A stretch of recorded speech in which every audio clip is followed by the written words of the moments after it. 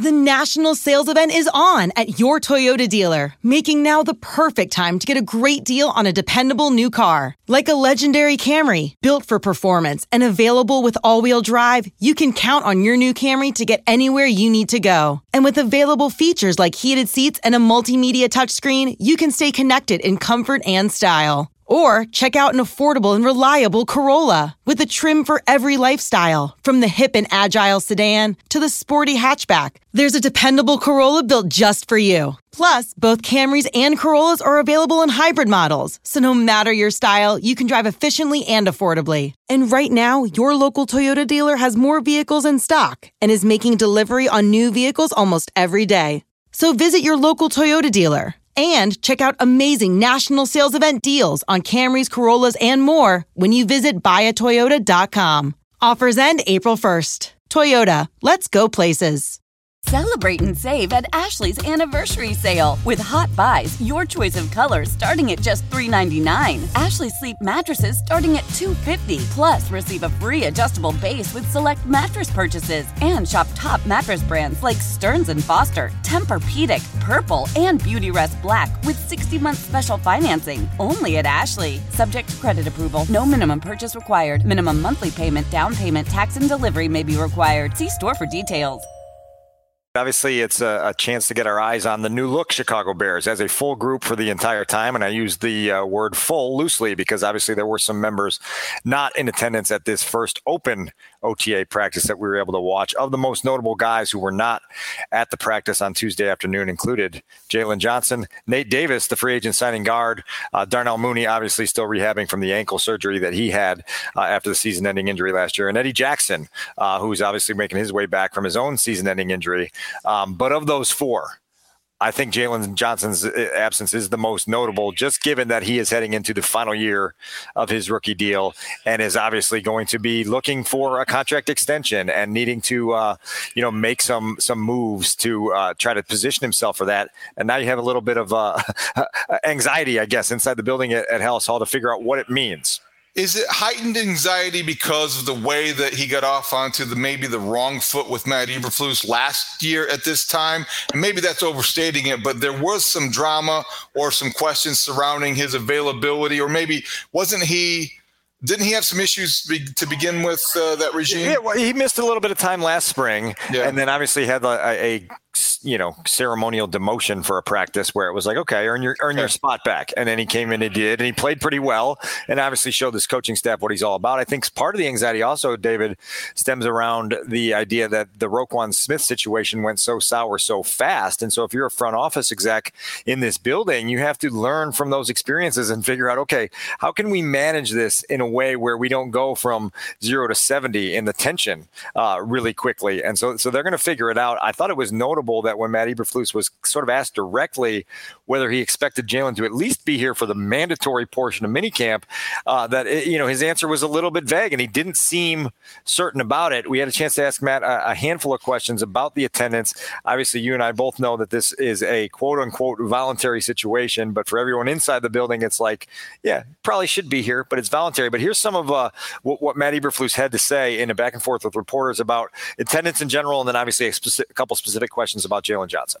Why we didn't see Eddie Jackson and Jaylon Johnson and Nate Davis out there. What can you share about those? Yeah, I'll just share that this is a voluntary time for all the players, and some players have certain things going on. And again, it's their right to be in here or not here, but we'll coach the guys that are here. That's really all I can say. Is Jaylon Johnson hurt, or is he healthy enough that he could physically practice? No, I think his hand's good from last year. I think he's good to go. Is Jaylon participating in the off-season program?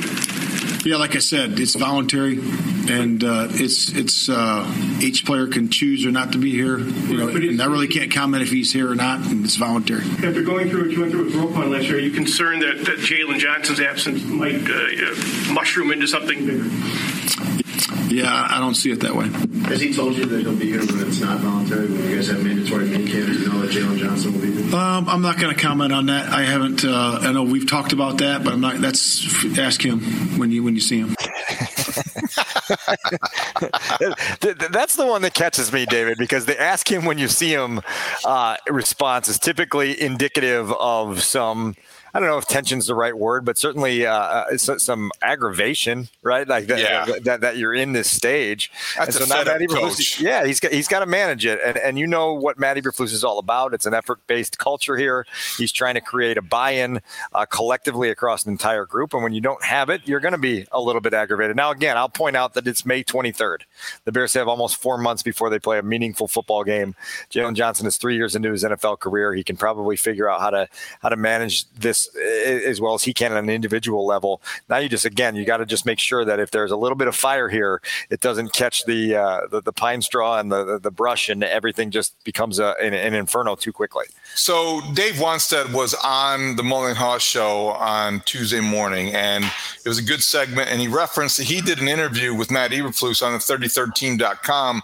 And one of the things that Flusy told him might have been off the air, actually, and he referenced it, was that the Bears have begun talking. We kind of know this with talking contract extension with some guys who would be eligible for one.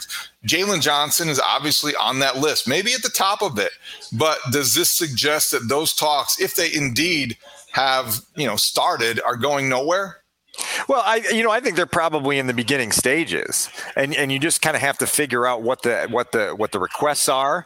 Again, we know what Ryan Poles is about at this point of his tenure as general manager. He's about making sure that the value matches the performance, and he's trying to figure that out. You obviously have to be a little bit more sensitive to it when it's an in-house guy that you have a relationship with. That makes it a little bit more complicated because it's much easier to tell a free agent, go find your deal elsewhere, than it is to tell a guy that's inside your building and is one of your starters and is a guy that's a top line starter for you. Look, we'll figure out which direction that'll go. There's a handful of guys from that COVID draft class, which is the Moonies, the Cole Kmets, the Jaylon Johnsons of the world, that will probably be looking for at least the discussions to advance in a way where there's clarity, and then they just have to manage it as it goes. It's just so early right now to get freaked out about any of it, but it's certainly not too early to keep an eye on it and tell everyone, okay, let's keep an eye on this. Last thing before we move on to other issues, because there are many, they did draft 2 cornerbacks, Tyreek Stevenson in the 2nd round and Terrell Smith in the 5th. And based on who they have also at the position, Kyler Gordon, last year's rookie starter. I mean, if you're Jaylon Johnson and you're looking at this picture, do you feel as comfortable as maybe you think you are? Or should you feel as comfortable as this kind of decision suggests? No. The short answer is no, and you better understand that this is a league that always has replacements knocking at the door. Always. Yeah, that's it. And people are always willing to go answer the door if they have to. And so you just have to learn how to navigate that and play your cards correctly. Dave, the first thing that I do when guys like this are missing is try to figure out who's taking reps in their place, right? And so, Nate Davis not here today. You see Ja'Tari Carter getting some work at guard with the first team offensive line, and you say, okay, there's a guy that might be in the coach's eyes ready to take a leap at least into a key reserve role. Elijah Hicks playing on the back end with Eddie Jackson out, Jaylon Jones, Michael Ojemudia, Tyreek Stevenson, some guys that were getting some run with the cornerbacks. Michael Ojemudia made a nice interception at Justin Fields today, and you look on your roster and you go, when did they get this guy? I don't even remember it. Apparently he was a waiver claim late last December when the rest of the world was checked out and the Bears were just trying to fill a roster to finish the season. But, that's the type of thing. Like I say, that there's always a guy waiting to take your job. And so if you're going to get in a staring contest, you have to understand what the supply and demand curve is like in this league a lot of times and figure out what that means for you. Something to keep on. Absolutely.